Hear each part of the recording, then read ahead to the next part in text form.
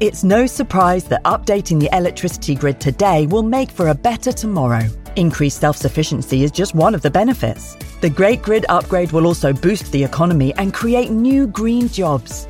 And best of all, you can continue doing the things you love, like watching the latest epic nature documentary or listening to this podcast while caring for the planet too. Find out more at nationalgrid.com. Another day is here, and you're ready for it. What to wear? Check. Breakfast, lunch, and dinner? Check. Planning for what's next and how to save for it? That's where Bank of America can help. For your financial to-dos, Bank of America has experts ready to help get you closer to your goals. Get started at one of our local financial centers or 24/7 in our mobile banking app.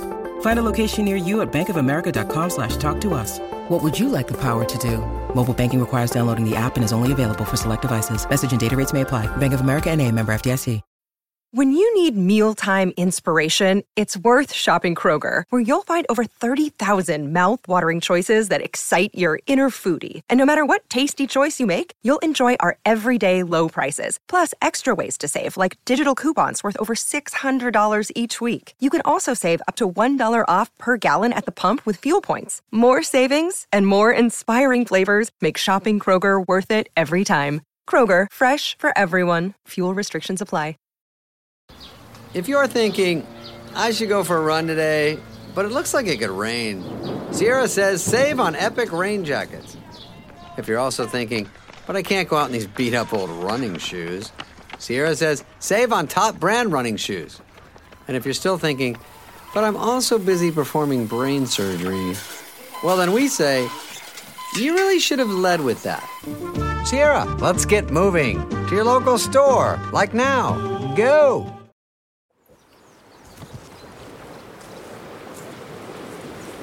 Welcome to the Plodcast, the nature and countryside podcast from BBC Countryfile magazine, where we explore history, mystery and magic in our rural world. My name is Fergus Collins and I'm the host of the Plodcast, which is now in its 7th season. And this is episode 6.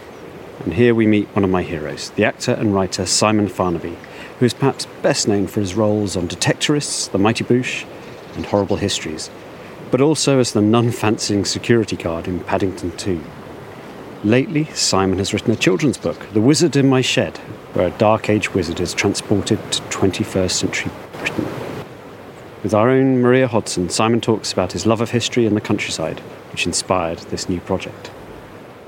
Hi, Maria. Simon. Hello. Lovely to meet you. Nice to meet you. Yes, thanks for being interested. I'm very interested. I will talk about your novel in a minute because I have actually managed to read it and it was a delight. Brilliant. It really spoke to the child inside me. And I was like, good. I know it's probably not aimed at grown-ups, but I love it. Well, it is. I try and do things for grown-ups as well, really, I'm glad you enjoyed it. I very much did. But what I'll start with is you, if that's okay, and ask you what your connection is to the countryside. Well, I was brought up in Yorkshire, a place called Croft-on-Tees, which actually is Durham, but it's right on the border. And then I went to school in Richmond in North Yorkshire, and so I was brought up around the Dales and, of course, Heriot country, all creatures great and small.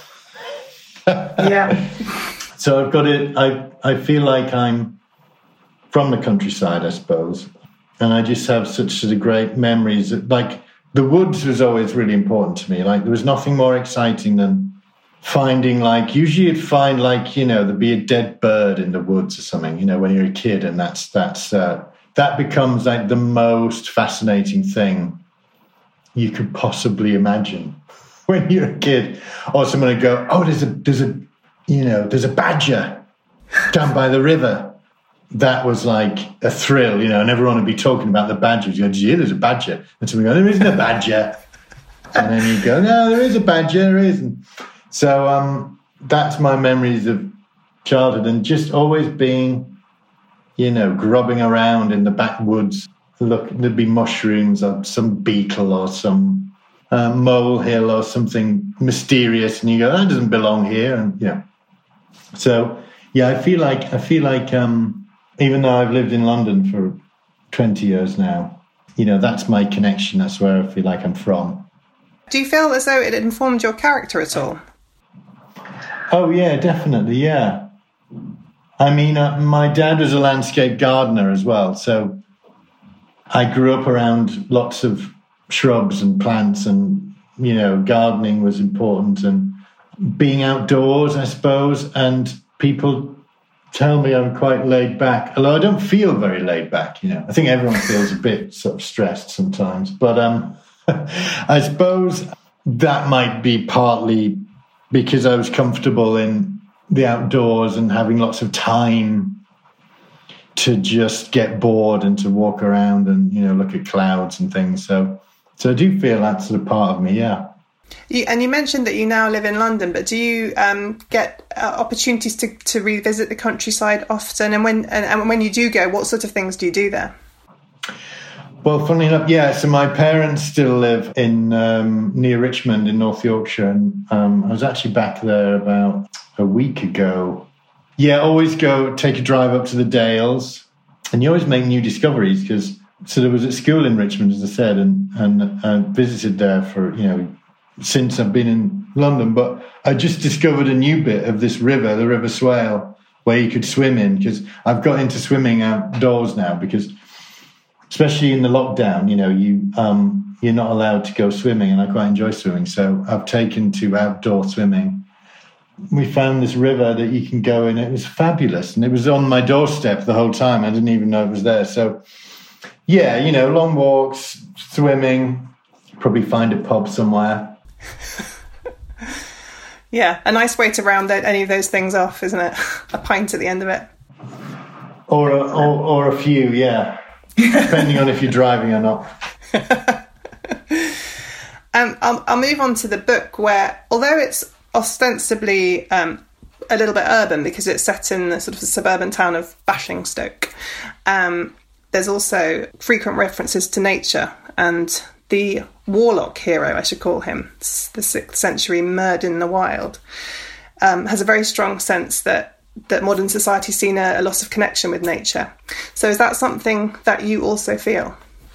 Yeah, I do. I think it's sort of inevitable with technology and the way we live that we become slightly distanced from nature, and I think that was partly the point I was making, not to sort of hammer kids over the head with it. I think that was what I liked about having someone from the Dark Ages, which was where, you know, they really did believe in magic in the Dark Ages. And, you know, it was just a fact. It was like there's you know, there's trees and there's stones and there's humans and there's magic. And it's all part of and I think it really was nature. You know, I think they were perplexed by nature and found it magical, which it is. And I think even though we've taken some of that magic away with science, which is quite right, like obviously nothing against science, but we have to remember that we are part of nature, I think. And that I think Murden makes the point in the book. He says, you know, we believed that we were all one, you know, we were all made of one, which of course we are. We're all sort of part of the universe, and we were all floating bits of rock and congealed and made into strange creatures and different life forms, but we are all as one. And I think without hitting kids over the head with it, I think if you say, you know, if you just remind kids of that, or give them a portal which allows them to see that we're all one, then I think that's how maybe we can look after the place a little bit better, which is what we'll lose our natural environment, you know, quicker than we ought to, you know. Absolutely. In the book, which I should mention is called The Wizard in My Shed, it's a lovely title, the children are, you get quite a contrast between the children's obsession with technology and then this, you know, this wild magic. And Murden becomes quite frustrated with their immersion in their phones and on the screen. And is that a frustration that you also share? Is it something that your child does, or your children? And how do you think that parents can get children to switch off technology and get outdoors more? My daughter's 6 years old, and I'm very, you know, see myself as a sort of, not a hippie, but like, you know, I thought, well, Eve, my daughter, she'll never be on iPads and screens. And of course she is, because you just can't, it's like holding back the tide. Like, they're going to find these things. And when I was a kid, where you had the ZX Spectrum, suddenly there was this computer that you could play games on, and it was like the best thing ever, because of course it is. But I think it's balance. I think it's just trying to be aware of it and trying to go, well, I just say you have screen time and you have non-screen time, and encourage them to see, to play in nature and to see the wonder of it. And you really just encourage them. I mean, actually, Eve's pretty good. Like maybe most 6-year-olds are. She loves snails and beetles and bugs and spiders. And she's got a bug, a pet bug at the moment, which is a little shield bug that she keeps. Wonderful. I made her laugh because I had a pet fly when I was a kid. Called Fred, and even she went, Dad, a pet fly is a bad pet. And I was going, I know, it really is, isn't it? But I did have one, and my mum found it one day and went, what the hell are you doing? I kept it in a cupboard with a Jammy Dodger biscuit. And she went, what the hell are you doing with a fly? And I said, absurd. It's dirty, you can't keep a mouldy old biscuit. And well, that's his breakfast, lunch and dinner. She let it out anyway. I don't know what happened to Fred. But he survived, that sounds like. He did. He lived in there for, I think, 2 weeks, yeah. And lived to tell the tale. Amazing. Yeah. But, yes, I think you've got to gently try and encourage them and going for walks and things. I mean, it's so funny. Eve will be like, I can't think of anything worse than a walk. And kids do. It's like, why would you? It's a very adult thing to do, isn't it? We're going for a walk in the countryside. You go, that sounds terrible. But you've just got to persist. And eventually, once they're out there, they find something and love it, But you've just got to get over that hump of them going, that does sound dull. Because you have to sort of be bored as well. Like I said, when I was a kid, we were pretty bored. And I think that's the thing, if anything, that's different. People go, well, we've always had technology, but not really. Like the ZX Spectrum was not a PlayStation or a Nintendo Switch. And they are much better at grabbing your attention. And so you have to go, yeah, but there's so much there that there's no way to get bored because there's always something at hand. So that's a shout, but you've got to try, because it's hard to go, I want you to be bored.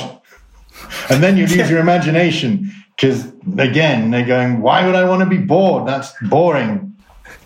So it's very difficult, but we've just got to keep trying, I think, and giving them books like Wizard in My Shed to gently encourage them to enjoy nature. Exactly. Absolutely. And speaking of which, what gave you the idea for this novel? Because you're a prolific writer, but this is your first novel, and this is aimed at sort of not young children, older children / young adults, I suppose. What gave you the idea for it? I think I always wanted to do a book because when you write scripts, you really are relying on so many different departments. Like you've got a director, you've got, you might get an actor who isn't who you thought it was going to be, or it basically, you write a script and it can turn out vastly different to how you intended it to. And it can be a great process. It can be better than actually what you've done, or it can be worse, or it just falls into other people's hands. So I really wanted to do a book because you're the writer, director, actor.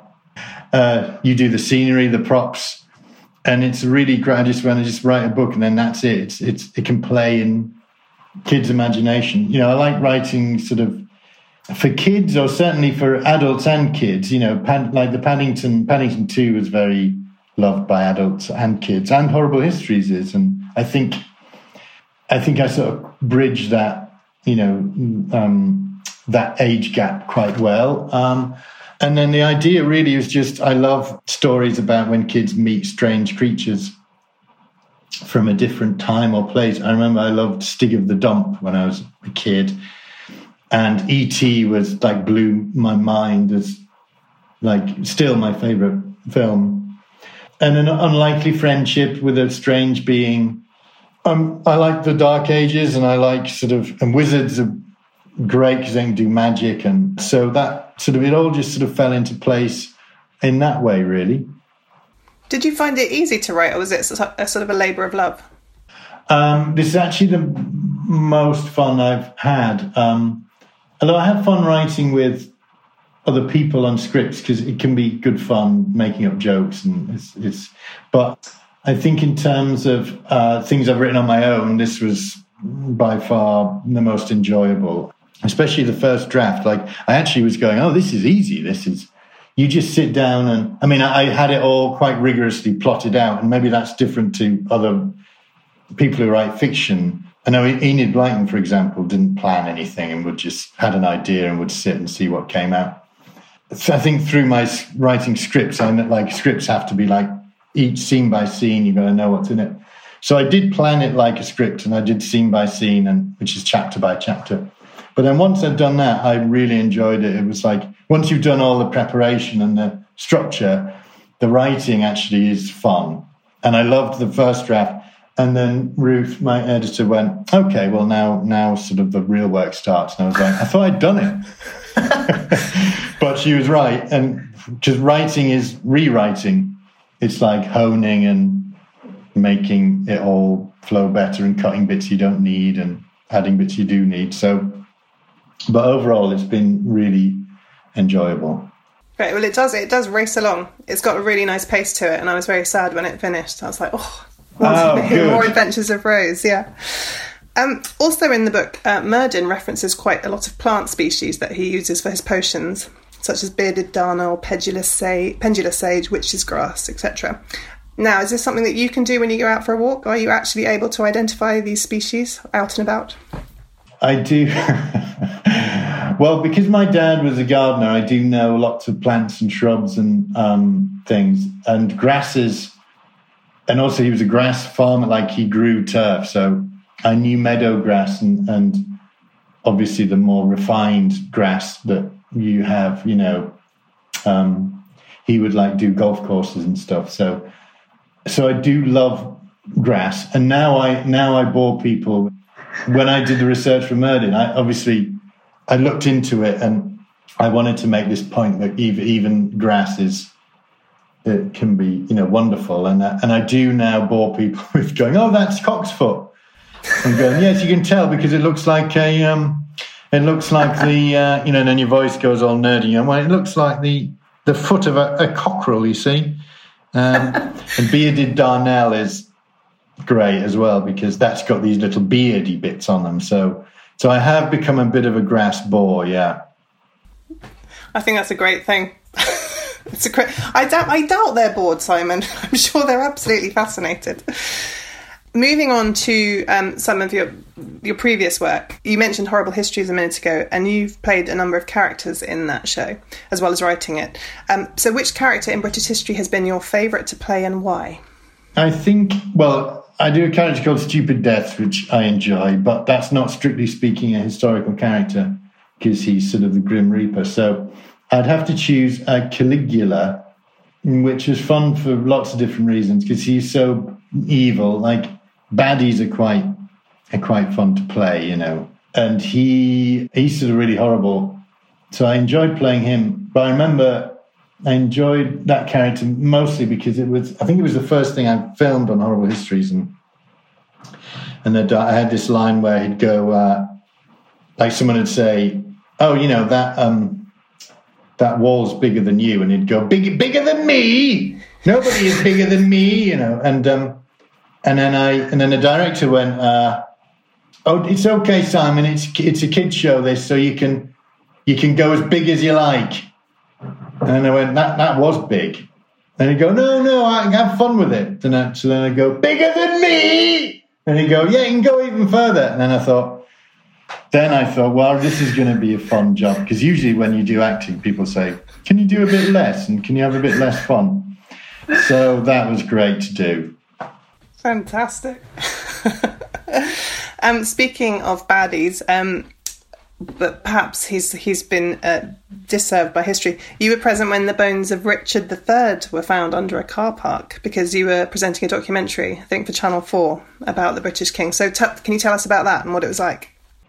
Yeah, that was great. Part of my life that king in the car park. It was only supposed to be like a 2-day job, and my agent rang, and I think it was this guy Ralph who ran the factual at Channel 4. Was a fan of Horrible Histories, and he wanted to do something a bit different. And it was just a little pilot thing. It was like, do you want to go up to Leicester? There's an idea that Richard might be buried in this car park, but might not be. You probably won't find anything, but just go, and do you want to do 2 days? And I had nothing to do at the time, and I thought it sounded interesting, so I went. On the first day, they found this bone sticking out. They dug the first trench they dug, and then I joked and I went, "Oh, well, found him. We can all go home now." And everyone laughed. That turned out it was him. And obviously, it took. I think the second day they went, "Oh, well, this job's going to be a bit longer than we thought because we think we actually might find something." And then the bones we found on that first day turned out to be him, and it was like a complete miracle. It was. I think that Leicester University the maths department did the chances, the statistics on the chances of us actually finding him, and they were like 3 million to 1 or something. So it was a sort of complete miracle and great to be part of. Totally unexpected. And I'm not a presenter, really. I've since discovered, but that was a total accident where I just had a very brief career as a presenter of a show. So it was. And you struck gold. When I struck gold, yeah, it's only downhill from there, isn't it? Well, you don't need to do any more presenting if you find the bones of Richard III the first time you do something. So that's like job done. Well, where do I go from there? Speaking of striking gold, hope you like that segue. The Detectorists, that's a fantastic show set in the countryside where you play one of the rival Detectorists. And I was thinking about this actually because I was going to ask you about filming in a beautiful landscape for that, but I imagine a lot of your filming has taken place outdoors actually, because I've seen Mindhorn, which was on the Isle of Man, and that was wonderful and again beautiful setting. But I feel with the Detectorists it really makes a point of giving the landscape a starring role. What's it like filming on a show like that? Well, first of all, thank you for watching Mindhorn. Brilliant. Not many people have seen it. No, very proud of Mindhorn. It was great. Detectorists was amazing. I knew Mackenzie Crook we used to do sort of stand-up sort of character comedy together in the old days. And he asked me to play this part, I think just because I look like Art Garfunkel. And then we filmed it in sort of June, July in Suffolk. Toby Jones and I would always say how blessed Mackenzie was, because every time the camera was rolling, the sun would come out, and he was just a very lucky, we just always had great weather, and I can't even remember it raining once. But it was like a holiday. Me and Paul, the guy who played the Paul Simon character, we used to joke saying it was like our holiday. So when there's another series, we go, "Oh, looks like we're going on holiday again." So it was great to film. And Mackenzie's a real nature buff himself. And in between takes, he's sort of spotting kestrels and digging up, toadstools and stuff. And so he's really, I think he wanted to give nature, the countryside, that starring role. And the cameraman as well captured it, getting all those little details. He'd go off, find butterflies landing on a bit of grass, on a bit of bearded darnel. It feels to me as though the countryside is getting a bit of maybe a new lease of life as a setting for comedy, because I was thinking of the Detectorists and This Country and Mortimer and Whitehouse Gone Fishing, because previously it's always been approached in quite a straight-faced manner with natural history programmes or maybe a detective series. And do you think we will be seeing more countryside comedy, or is it a trend that's going to end quite soon? I don't know is the answer to that. I mean, these things come in cycles. Actually, I think I pitched for a show called, I can't remember what it's called. It was something like Life in the Countryside, something very, very, very imaginative like that. And that was a sketch show set in the countryside. That was about 10 years ago, and BBC went, we're not interested in that at all. No one's interested in the countryside. So things have changed. But I do, I remember Last of the Summer Wine, and I think I'm alone on this, but I loved that show, and especially the early, and originally, like right at the beginning, it was like a Sam Beckett play. There was it was three gentlemen nearing in their twilight years, walking around the countryside, musing about life, about nature, about mortality, and that was shot. I don't know where that was, probably Yorkshire somewhere, but that I remember being very beautiful and really being enhanced by the countryside, and that was maybe why I loved that show, and I think that's what. And the Detectorists plays on that as well, that sort of quietness and what you do when there's no mobile phones and nothing to get in your way. So I think it's great. I love it. If it will last, I don't know. And it might be that it's also in response to our rising, I suppose, addiction or reliance on technology, that we're seeking more and more outlets in the countryside, but also wanting to see it as a place of fun, rather than. I think often we are quite grave about it because of the loss of nature. But it's nice when it can also be a place of joy and entertainment. Yeah, I think I try and do that in the book. It's like you do, yeah. There's. The kids go, "Hey, we're into saving the world, man," and then Merdin goes, "But you don't even know what's in your local wood. Like that's important too, Merdin stopped in a clearing next to a stream. The water was coming from the hills beyond Bashingford, and a small waterfall had filled a lovely pool, around which was growing some very healthy-looking vegetation. "Aha!" he exclaimed. "All is not lost with this world. Now, help me, younglings. Get gathering." He got down on his hands and knees, no easy task when he was still in his super-tight jeans, and started grubbing about in the undergrowth. "Gathering what?" asked Rose. "Yeah, there's nothing here but grass and stuff," Chris added. Merdin looked at them in disgust. "Thou knoweth nothing of nature." "Hey, we know about the environment, old man," said Tamsin. "Good," replied Merdin. "Then thou can tell me how many species of plant are in this clearing." He pointed to a space around 4 metres square. It really just looked like your average forest floor. Part grassy, part muddy. "I dunno. 3, voted Chris. 10, suggested Chikia. 20, said Rose, sure that it was bound to be higher than expected. 137, said Merdin smugly. "And that is just giving it a cursory eye sweep. Thou sayest thou care for nature, but thou know not what it is, what it does, how magical it is. Thou art not connected to it." He continued scrabbling around on the forest floor. "Look, foxglove, the flower of the heart," he said. "Hawthorn, ha! Each one has a story to tell. Wood anemones for digestion. Primrose, red campion, sweet woodruff, wood sage, fern—" "Oh, my goodness!" the kids screamed in unison. "I know! 'Tis wonderful!" cried Merdin. But the children weren't ecstatic about the abundance of flora and fauna. They were crowded around Shakia's phone.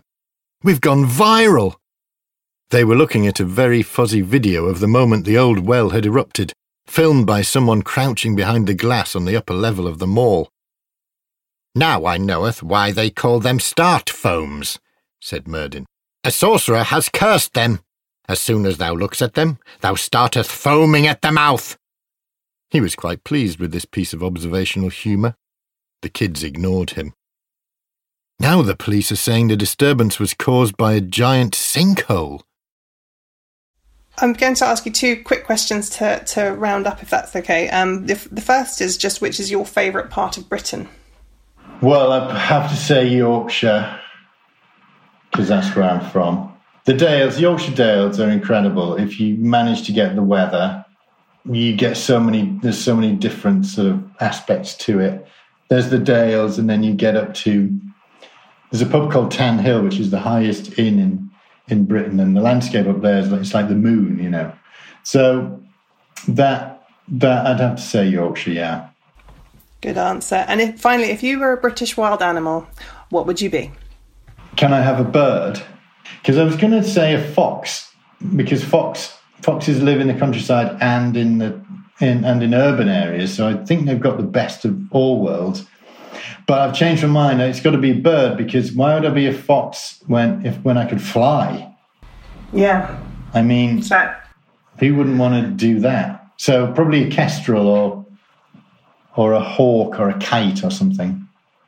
Excellent. It will. I was wondering whether it'd be a bird of prey or a garden bird, but you've gone for the bird of prey.